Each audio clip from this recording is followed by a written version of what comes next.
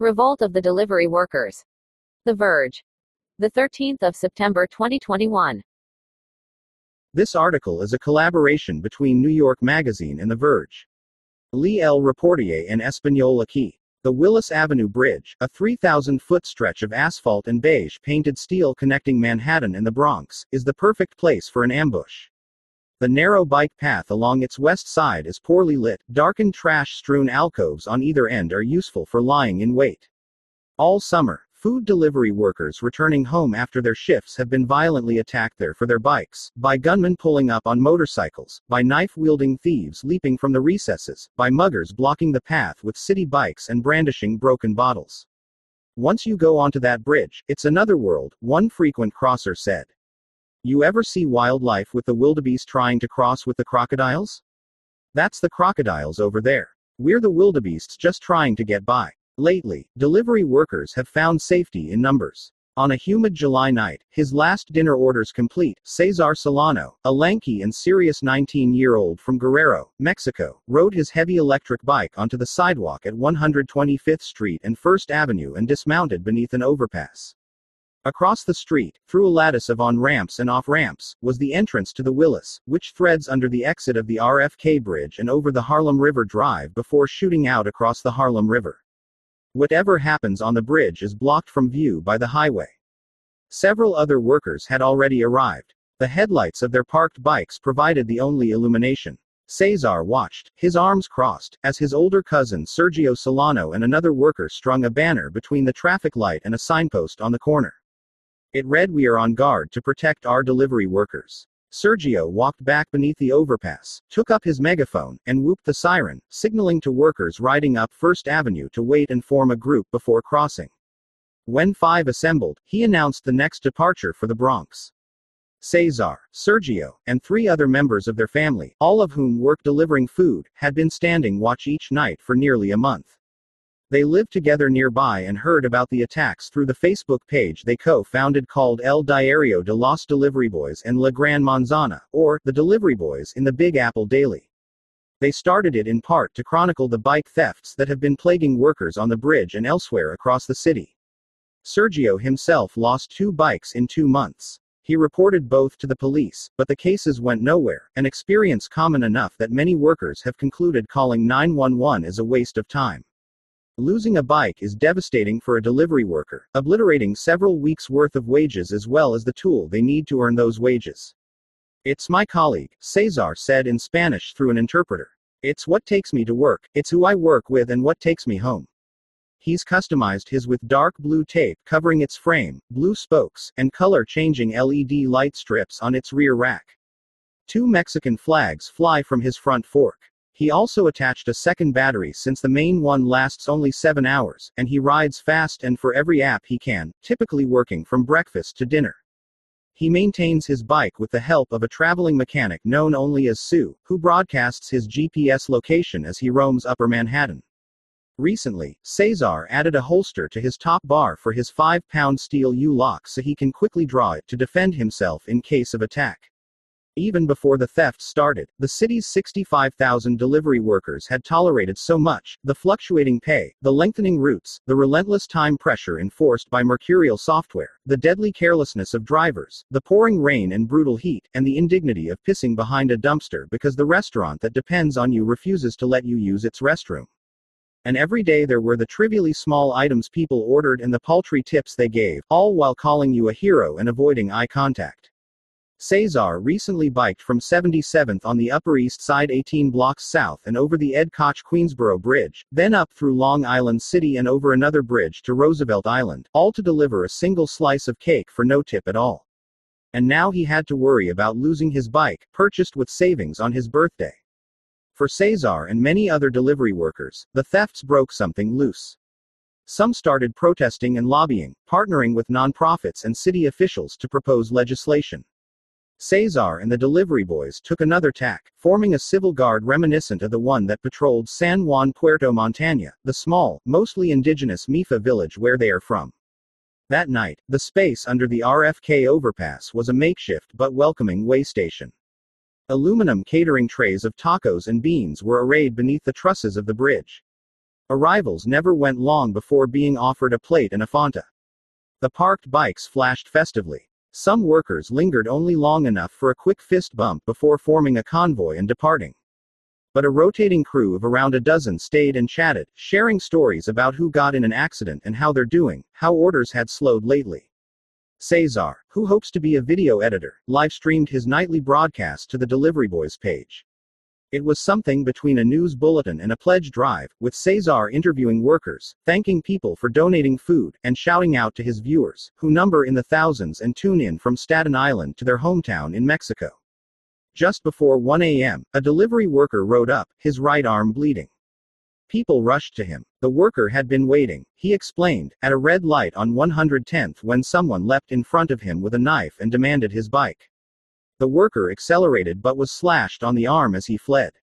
Soon, a police cruiser arrived and later an ambulance. The worker, his blood pooling on the street, at first refused to be taken to the hospital. But the delivery boys convinced him to go. Sergio and Cesar shared their phone numbers and took his bike home when they left around 2 a.m. He retrieved it the next day before the delivery boys began their watch again. For years, delivery workers in New York have improvised solutions like the bridge patrol to make their jobs feasible. These methods have been remarkably successful, undergirding the illusion of limitless and frictionless delivery. But every hack that made their working conditions tolerable only encouraged the apps and restaurants to ask more of them, until the job evolved into something uniquely intense, dangerous, and precarious. Take the electric bike. When e-bikes first arrived in the city in the late 2000s, they were ridden mostly by older Chinese immigrants who used them to stay in the job as they aged, according to Du Li, a Queens College professor who wrote his dissertation on delivery workers. But once restaurant owners and executives at companies like Uber, DoorDash, and Grubhub Seamless figured out it was possible to do more and faster deliveries, they adjusted their expectations, and e-bikes became a de facto job requirement. Today, delivery workers have an overwhelmingly preferred brand, the Aero, essentially a rugged battery-powered mountain bike that tops out at around 28 miles per hour. A new Aero runs $1,800 and can easily exceed $2,500 once it's equipped with phone charging mounts, lights, second batteries, air horns, racks, mud flaps, and other essential upgrades. What began as a technological assist has become a major startup investment. Delivery workers now move faster than just about anything else in the city. They keep pace with cars and weave between them when traffic slows, ever vigilant for opening taxi doors and merging trucks. They know they go too fast, any worker will say, but it's a calculated risk. Slowing down means being punished by the apps. A few days after the delivery boys began their Willis Guard, I met Anthony Chavez in front of a sleek glass apartment building near Lincoln Center. Chavez is something of an influencer among delivery workers, though his fame was inadvertent and the 26-year-old is too reserved to fully embrace the role. Wanting to share the tricks and texture of New York delivery, he started filming his work in late 2019 and posting the videos to a Facebook page he started called Chapin en dos ruedas, meaning Guatemalan on two wheels. Later, his posts about bike thefts would expand his audience to more than 12,000, but at first it was mostly just the 6 other Guatemalan delivery workers he lives with in the Bronx. Long stretches of his videos pass with little dialogue, just the background whine of his bike and the Dopplering traffic, punctuated occasionally by his advice: always wear a helmet, only listen to music with one earbud, avoid running red lights, and, if you must, really look both ways. For about half his week, Chavez works at a rotisserie chicken spot in Midtown.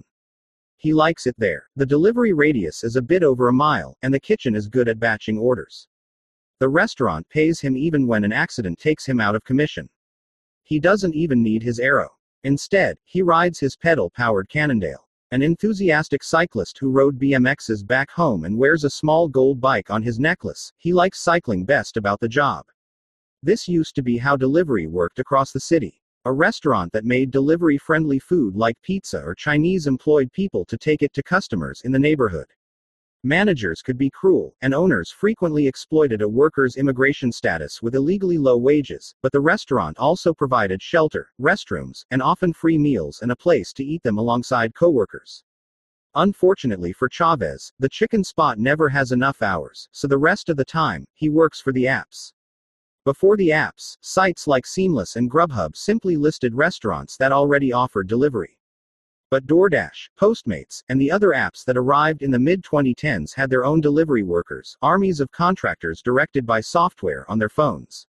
If a restaurant didn't offer delivery or was too far away, the app just sent a gig worker to order takeout and bring it to you. The main reason restaurants weren't already letting you order a single bacon, egg, and cheese from 50 blocks away for almost no charge is that it's a terrible business model. Expensive, wasteful, labor-intensive, you would lose money on every order. The apps promise to solve this problem through algorithmic optimization and scale. This has yet to happen. None of the companies are consistently profitable, but for a while they solved the problem with money. Armed with billions in venture capital, the apps subsidized what had been a low-margin side gig of the restaurant industry until it resembled any other Silicon Valley consumer gratification machine. Seamless, which merged with Grubhub and added its own gig platform to compete, was particularly direct in its pitch, running cutesy Subway ads about ordering delivery with zero human contact and requesting miniature entrees for your hamster. They obey the bespoke instructions that pop up on their screens. Don't wait outside Benny's Burritos. Don't ask to use the restroom. Be super nice to dig in because it is a VIP client, or have your account suspended. The apps failed and bought each other, and now three giants remain: DoorDash, Uber Eats, and Grubhub Seamless. Each divides the New York market more or less equally, and each uses the piecework model pioneered by Uber itself. Workers get paid when they accept and complete a delivery, and a game-like system of rewards and penalties keeps them moving: high scores for being on time, low scores and fewer orders for tardiness, and so on. Chavez and others call it the Patron Phantasma, the phantom boss, always watching and quick to punish you for being late but nowhere to be found when you need $10 to fix your bike or when you get doored and have to go to the hospital. Then there is a fourth app, which Chavez and thousands of others work for but few customers have heard of, called Relay Delivery. It's a privately held company founded in 2014 and mostly limited to New York. The best way to understand Relay is to think of most delivery apps as two different businesses: the lucrative digital one that customers order from and that charges restaurants commission and advertising fees, and the labor-intensive, logistically complicated, crummy, in the words of Grubhub's founder, business of getting the food to the customer. Relay handles just the second one. Restaurants can outsource all their delivery to Relay, no matter if the customer ordered on Seamless or DoorDash or called direct. When the food is ready, the restaurant uses the Relay app to summon a worker who is supposed to appear in under 5 minutes. It's often cheaper for restaurants than the other apps, and it's extremely reliable. This is in part because the rewards Relay offers workers are greater and its penalties more severe. Rather than piecework, it pays $12.50 per hour plus tips. But unlike Uber and DoorDash, workers can deliver food only if they're scheduled, and the schedule is designed through daily zero-sum competition, with the best-rated workers getting first dibs. If you get an early enough sign-up time to grab the Upper West Side from 5 to 9 p.m., you can rest easy knowing you'll have a decently paying job tomorrow. But if you rejected a delivery, or went too slow, or weren't in your designated zone the second your shift started, even if that was because you were delivering a Relay order from your prior shift, or committed any other mysterious infraction, your sign-up time moves back 20 minutes. Maybe all that's left is Hoboken from 2 to 4 p.m. Worse, maybe there's nothing and you're relegated to Picoteo, or Peking. You see them around the city, sitting on benches jabbing their screens, refreshing the schedule on the off chance some unlucky colleague had to cancel. It's a fate terrifying enough that when one worker hit a storm drain, flew from his bike, and suffered a concussion so severe he was passing in and out of consciousness and had to be taken to the hospital, he still made sure to have a friend message the company explaining why he wasn't accepting orders. Later, trying to get his score up, he volunteered to work during Hurricane Ida, wrecked his bike, and got bumped from the schedule entirely. So while DoorDash and Uber workers have some leeway to pick which deliveries they take, as a practical matter, Relay workers accept every order assigned to them. They obey the bespoke instructions that pop up on their screens: don't wait outside Benny's Burritos, don't ask to use the restroom, be super nice to dig in because it is a VIP client, or have your account suspended. Above all, they try to maintain the ideal pace of a delivery every 15 minutes, no matter the delivery distance. If these sound more like the demands placed on an actual employee as opposed to an ostensibly free independent contractor, many class action plaintiffs have agreed. The company has been sued multiple times for worker misclassification, tip theft, and other infractions. It settled 3 times, avoiding a ruling that could torpedo its business model, and another case is currently in arbitration. A spokesperson said the company has implemented a fix to prevent restaurants from unilaterally expanding their delivery zones, but it currently only works for new entrants to the platform. The tip theft that workers often complain of occurs when restaurants receive an order, then enter the wrong tip information into the Relay app, the spokesperson said, and the company has added a way for workers to dispute this. As for the intense pressure, the company said that it matches the number of riders each day with anticipated demand, but that there is a large backlog of people who want to work. That's true. Many would rather work for a restaurant, but when forced to pick among the apps, Chavez, Cesar, and others choose Relay, which they say pays better and more consistently than its piecework peers. It is, after all, the closest among them to a traditional job. But all the apps have this in common: the physical practicalities of maintaining the modern buffet of speedy delivery options fall to the workers.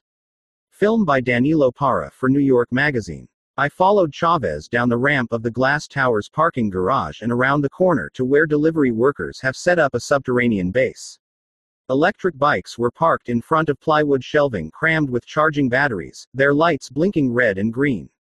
Under the garage ramp, 5 workers sat on a pipe eating lunch beneath a harsh fluorescent light, clothes hung to dry on another pipe above their heads.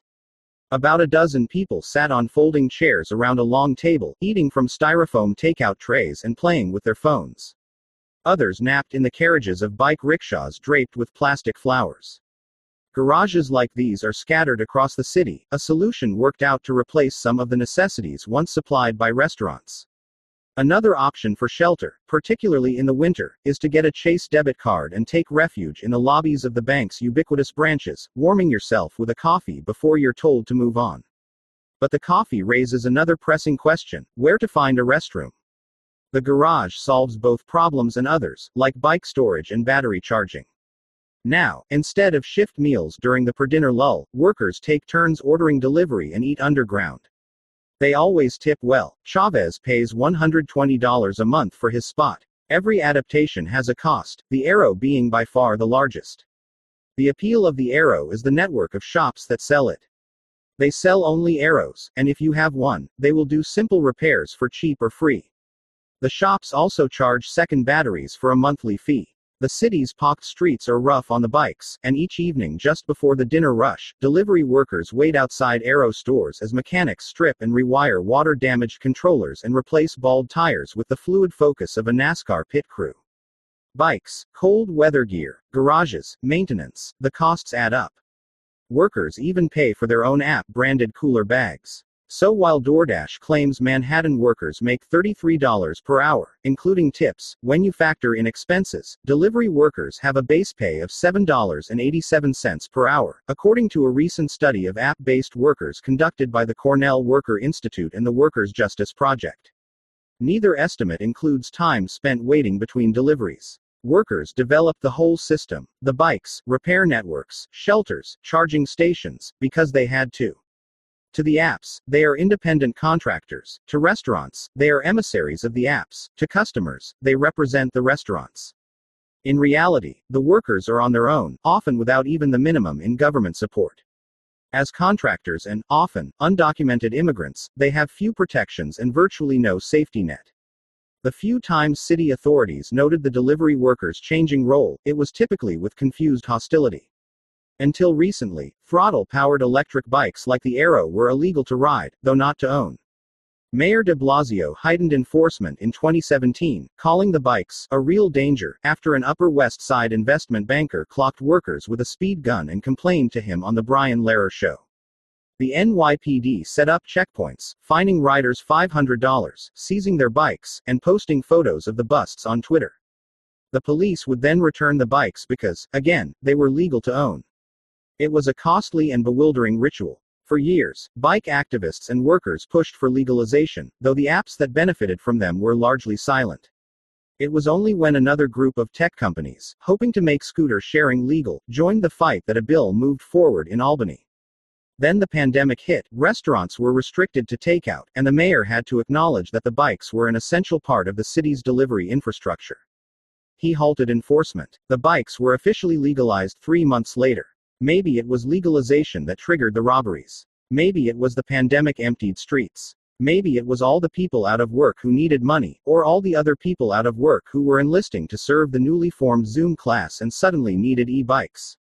Everyone has a theory. But what happened next is a familiar story. The workers turned to the city for help, got none, and started figuring out a solution themselves. Chavez has no history of activism and no interest in being a leader. Those things take time, and he came to the city with a plan: work hard for 5 years and save enough money to buy a house in Guatemala City. Many workers treat the job like a dangerous but temporary trial they hope will give them a shot at pulling themselves out of poverty back home. Cesar has a plan too: work until he can buy a house for his parents and himself, then return. Things don't always go according to plan. You meet someone here and start a family. You discover that all the money you thought you were saving has gone to bikes and food and rent.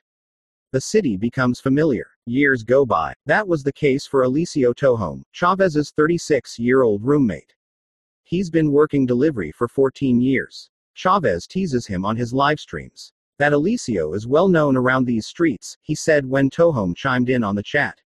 Single ladies, delivery worker Alicio is looking for a girl to take back to Guatemala. Last October, the two were eating pizza in Central Park and talking about the robberies. A fellow garage member, 17 years old, had been unlocking his bike after depositing a dinner on Riverside Drive when two men tackled him from behind. A third grabbed his bike and rode off as the other assailants leapt into a waiting car. It was the second such attack to befall a garage member and one of countless they had heard about. According to NYPD data, robberies and attempted robberies of delivery workers increased 65% in 2020 to 332, and are on track to exceed that number this year. But those are only the small fraction of cases that are reported to the police. Workers say officers often discouraged them from filing reports and showed so little progress solving the thefts they did report that many stopped bothering to do so. In contrast to the NYPD's numbers, the Workers' Justice Project's survey found that 54% of the city's delivery workers have had their bikes stolen. About 30% of those thefts were violent. The group said it receives approximately 50 reports of thefts and robberies a day. Tohome had put together a pool to buy the kid a new bike, but he wanted to do more. He proposed going to the local precinct, maybe with a dozen or so people from their garage and another group in Midtown, and asking the police to do something. Chavez posted the announcement on Chapin. About 30 people showed up to the park at 72nd and Amsterdam and rode honking to the precinct. There, they blocked the street, shouting, "No more robberies," to nonplussed cops. Eventually, a Spanish-speaking officer came out.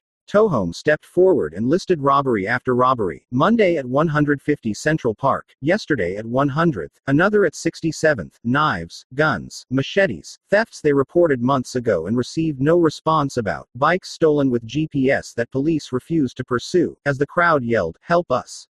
The bikes, maintenance, shelters, charging stations, cooler bags, when you factor those in, delivery workers take home a base pay of $7.87 per hour. Chavez posted a video of the scene, and it ricocheted through New York's delivery community. Overnight, he gained 1,000 followers. The next day, a representative got in touch from the Workers' Justice Project, which had previously supported construction workers and domestic laborers and had started organizing delivery workers during the pandemic. WJP helped file the paperwork for a more formal rally the following week. Again, Chavez announced it on his Facebook page. This time, hundreds showed up. Chavez live-streamed as the Armada rode honking down Broadway, flags waving from their bikes, to City Hall. It was the first time so many delivery workers had gathered in one place, and it sparked an explosion of new groups. It was there that Cesar met Chavez. Soon after, he and his cousins and uncles launched the Delivery Boys page. Like Chavez's page, it soon became a hub for theft alerts, but it was also a place to memorialize slain and injured workers. When the DoorDash worker Francisco Villalba Vitinho was shot and killed for his bike in March, the Delivery Boys posted videos of vigils in New York and of Villalba Vitinho's casket being carried down the streets of his hometown in Guerrero, Mexico. Later they broadcast live from the precinct on the day the suspect was arrested. Small cadres of workers had already begun forming groups on WhatsApp and Telegram to share information and protect one another. But now they built more formal and larger versions with names like Delivery Worker Alerts, Emergency Group, and Robbery Alerts in the Big Apple. At the protest, workers scanned QR codes on one another's phones to join. Approximate territories took shape, with groups for the Upper West Side, Astoria, and Lower Manhattan. There are thousands of delivery workers on the streets, and if we are all connected, we can see the thieves and act ourselves, Chavez later told his viewers as he rode. Join a group, he said. Buy a GPS and hide it on your bike, that way, when it gets stolen, you can track it down and call on your fellow workers for help. If the police wouldn't get their bikes back, maybe they could do it themselves. It was Gustavo Aish, a 38-year-old construction worker and part-time door dasher, who contacted Chavez's group after the impromptu precinct rally and helped get permits for the larger one. Even then, he was pushing the group to think bigger. Chavez and Tohome wanted to march to Columbus Circle. Aish said the thefts were affecting everyone, so they should march all the way to City Hall. He also wanted them to think beyond the robberies, to regulations and durable improvements to working conditions. I met Aish at 60 Wall Street, a gaudy 80s atrium decorated with palm trees and columns that is a frequent hangout for delivery workers in the financial district. The nearby parking garage where Aish stores his bike isn't as nice as Chavez's, he explained, on account of leaks and rats. There were about a dozen arrows parked outside, all with stickers bearing the red and black fist-raised deliveryman logo of Los Deliveristas Unidos, an arm of the Workers' Justice Project that Aish helped start. An animated speaker with an open face, Aish is an effective organizer, and he's eager to grow the movement. Taking out his phone, he showed me a new Deliveristas logo written in Bengali, part of the group's effort to expand beyond Spanish-speaking workers. He would soon make versions in Mandarin and French. I noted the green gear-eyed skull logo on the back of his phone case, the symbol of Aztecas and Dos Rutas, Aztecs on two wheels, a fixie riding, alley cat racing club of delivery workers. They are my friends, they are with us, he said by way of explanation. A worker, still helmeted, pushed through the turnstile door and waved to Aish before joining a group seated on the other side of the hall, Aish's friends too. After the success of the October March, the Deliveristas planned an even larger rally for April. This time, thousands gathered and rode honking to City Hall, where they were joined by representatives from SEIU-32BJ, the powerful union that backed the fight for $15. City Council member Brad Lander, then running for city controller, and State Senator Jessica Ramos spoke. Later, the City Council introduced a package of bills crafted in discussion with the Deliveristas that would establish minimum pay and give workers more control over their routes. Among other changes, it will likely be voted on this month. In June, the Deliveristas helped kill a bill pushed by Uber and Lyft that would have allowed gig workers to unionize while falling short of offering them full employment rights. Some of the apps also began discussions with the Deliveristas. DoorDash announced that nearly 200 out of 18,000 of its restaurants would let delivery workers use their restrooms and that the company is working on an emergency assistance button for its app. Aish is far from appeased. He recalled a Zoom meeting in which DoorDash put forward a top dasher to tell them how great working for DoorDash was. Aish silenced him by saying that he can bring 500 people with complaints. They are afraid of us, he said. They think we are trying to unionize. Later in June, around the time when Cesar and the delivery boys were beginning their watch at the Willis Avenue Bridge, Aish and other Deliveristas met with the NYPD Chief of Department, Rodney Harrison, who agreed to appoint an officer to act as a liaison with the workers and to increase security on the bridges.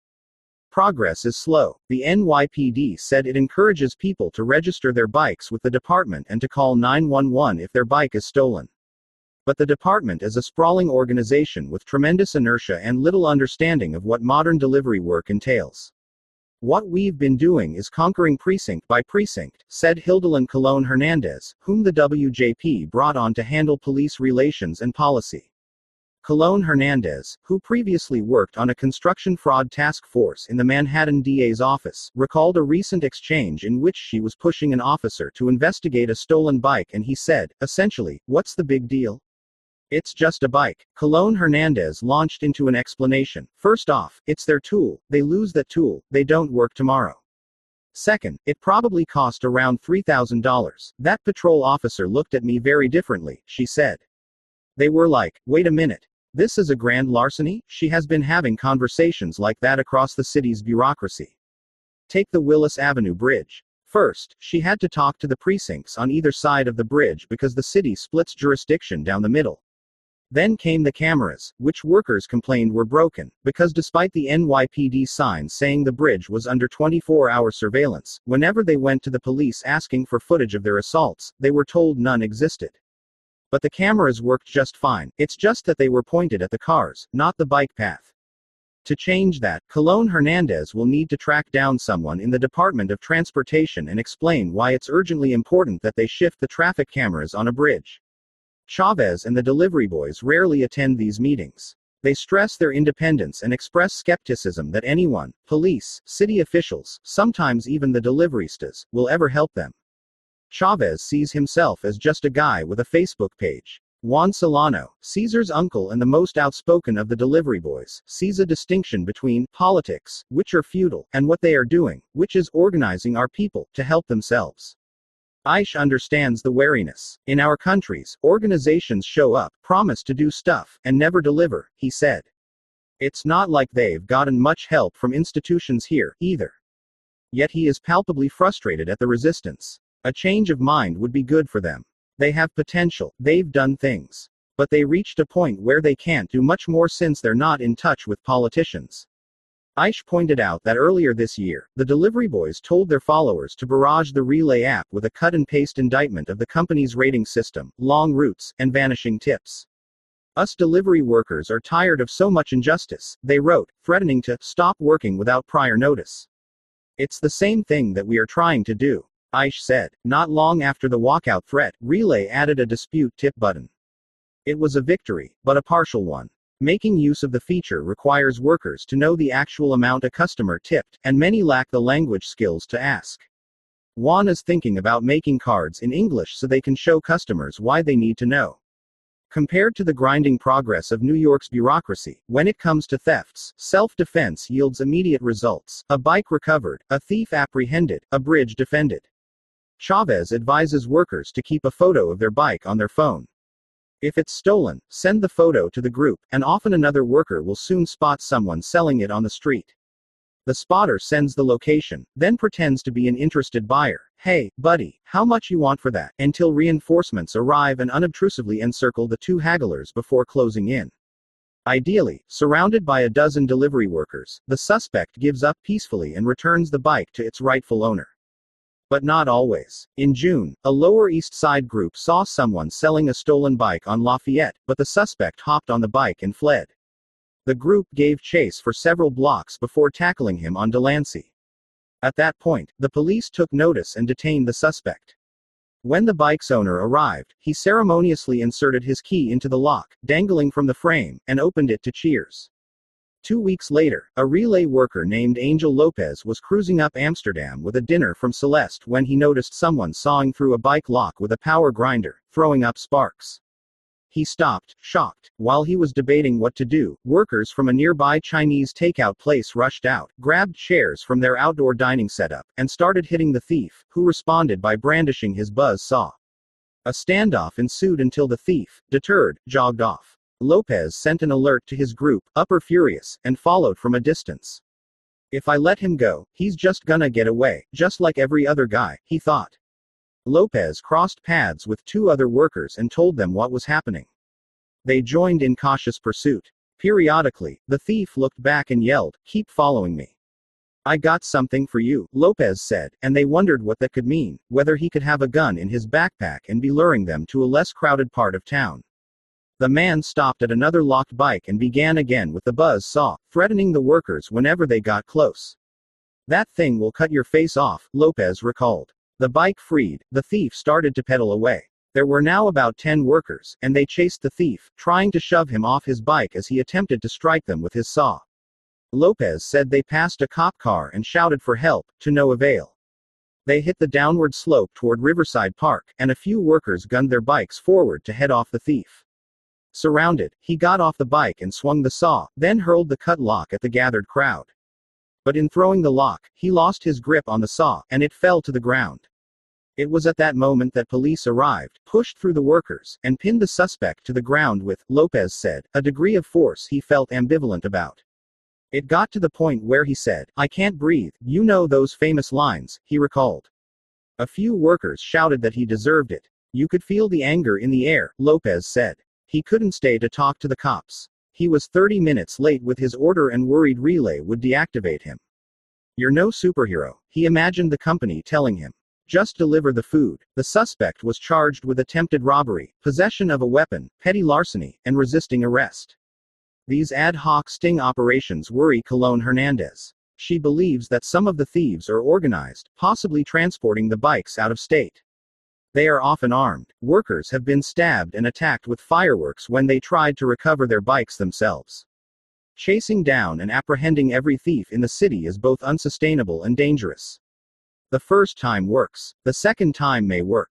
What happens when the third time somebody gets killed? Or you hurt somebody because you're chasing people at a very fast pace, she said. "I've been saying this to the NYPD. One day I'm going to get a call that I don't want to get." On a Friday night in July, Nicholas was coming back outside after dropping off a pizza near Madison Square Park when he saw that his bike had vanished. "What am I going to do?" he thought. "How am I going to work?" Originally from Puebla, Mexico, Nicholas, 42, who, fearing retaliation from the thief, requested a pseudonym, worked to send money home to his 4 children, whom he hadn't seen since he crossed the border 12 years ago. The more he worked, the sooner he could return, and he worked a lot. A 5 a.m. cleaning shift at a pizza place, then delivering either for the restaurant or for DoorDash. He called his brother, another delivery worker, and asked him to post a photo of his bike to the delivery boy's WhatsApp. An hour later, he got a hit. Someone had spotted his bike, a teal-taped Arrow, being wheeled into an apartment building in the Bronx. The tipster had followed the man, filmed him, and noted the address. Nicholas got on the train and headed there. He was met by 5 other workers from the WhatsApp group who'd come to help. Standing in front of the building, Nicholas called 911 and was told to wait for a patrol car, so they waited. And waited. After midnight, he thanked the others for standing by him and told them to go home. 3 days later, after he'd given the bike up for lost, one of the workers who had stood with him Friday flagged him down. Another bike had been stolen and traced to the same building. A group was gathering to get it back. When the two arrived, they encountered 15 or so workers standing in front of the building. Cesar was there along with a contingent that had caravaned from the Willis Avenue Bridge. Chavez was there too. Nicholas introduced himself. Cesar and Chavez had been called there by the owner of the other bike, Murgaro Solano. Unlike Nicholas's bike, Murgaro's had a GPS. Seeing his bike had been taken to the Bronx, he and his wife, who left her restaurant job to help, had immediately headed there. They confirmed they had the right place by obtaining building surveillance footage of a man, the same one filmed carrying Nicholas's bike, lugging Murgaro's up the stairs and into his apartment. They could hear Murgaro's bike alarm blaring through the door. After Murgaro was unable to get help from the nearby precinct, he called Chavez, who texted Cesar, who put out a call on WhatsApp. By the time Nicholas arrived, the group had gone back to the precinct, failed to get help, and settled in for a stakeout. Rather than risk a confrontation inside the building, Chavez and the others decided the safest approach would be to wait for the thief to emerge and ask for the bikes back. 2 workers stood just outside the building entrance, while another loitered in the lobby. The rest gathered on the sidewalk outside, chatting. The stakeout was the first time most of them had met in person. Around midnight, conversation began to shift to how late it was and when they should decide to call it a night. Many had come directly from work, skipping dinner. Then he emerged, the man from the videos. The workers on the street watched as he opened the lobby door and stepped outside. The group followed him for a block, tailing him as stealthily as a dozen deliverymen on electric bikes could manage. After a second block, they descended, surrounding him on the sidewalk. For vigilante justice, it was a restrained confrontation. No one touched anyone else. The workers, masked, stood back in a circle and asked for their bikes to be returned. The man towered over them by at least 2 heads. Chavez was filming, Cesar broadcasting live. Nicholas stood at the margins, watching. To Caesar's surprise, the man asked how many bikes they had come for. 2, he answered. When the thief asked for $1,000 to give them back, the workers started shouting. "Show him. Let him see," they yelled in Spanish. "The camera was watching you," in English. Chavez said they didn't want trouble and wouldn't call the police if the man just gave back the bikes, a bluff. Chavez knew the police wouldn't come. The man didn't budge. A worker held out his phone to the suspect, showing him the surveillance video. He watched footage of himself carrying the bike up the stairs. Then he watched it again. He paused, thought it over, and agreed to return the bikes. The group formed an escort down Grand Concourse, the suspects surrounded by workers on foot who were circled by bikers cruising slowly. Chaos ensued once they entered the building. An acquaintance of the man blocked the workers in the entryway while attempting to assure them he would bring their bikes down. Unconvinced, they pushed forward until everyone, the two men, followed by Cesar, Chavez, Nicholas, Murgaro, and several others, started running up the stairs. As they neared the 5th floor, they could hear the bike's shrill alarm. Nicholas was too thrilled at the prospect of being reunited with his bike to be scared. One man held the workers at bay while the other brought out Murgaro's bike, lights flashing, and then Nicholas's. Cesar glimpsed 2 other bikes inside before the men shut the door. "Thank you," a worker shouted in English as the group shuffled the bikes down the stairs. "Let's go. 2 bikes, we came to get one, left with 2, he continued in Spanish. "Let's go tell the precinct we actually could get it. Police don't know how to do their job." Cesar was bringing up the rear and still streaming when someone grabbed him from behind. In the video, the suspect's acquaintance can be heard shouting that he should be rewarded for helping them. Cesar elbowed his assailant and broke free, dashing down the stairs to join the others in front of the building. They mounted their bikes and sped away, riding down the bike lane together. The next day, Chavez would tell Colón Hernandez what had happened and send her the evidence they'd gathered. She'd watch the video of the raid with dismay, reckless, dangerous, no plan at all, and then work the system her way. She'd finish the process of filing Nicholas's police report and stay on the detectives. She'd involve the new delivery liaison. 3 weeks after the bikes were recovered, the suspect would be arrested and charged with petty larceny and criminal possession of stolen property. But the workers didn't know any of that night. In fact, they wouldn't hear about the arrest until I told them. The night they got the bikes back, they had little reason to believe justice would be served. It was their own detective work that had succeeded when the system failed them. After they rode some distance from the building, Chavez filmed a news broadcast outside a bodega. It was a mix of anger and triumph. "The police did nothing," Chavez narrated as Nicholas held up the paperwork he'd been given by a precinct days before. "We had agreed with them that they would be there for us whenever a bike got stolen, and they weren't. Don't commit then. We organize. We recover our bicycles." They didn't linger to celebrate their victory. It was late, and they had work in the morning. Nicholas's pre-dawn shift would begin in just 4 hours. He hopped back on his bike and sped home to get some rest.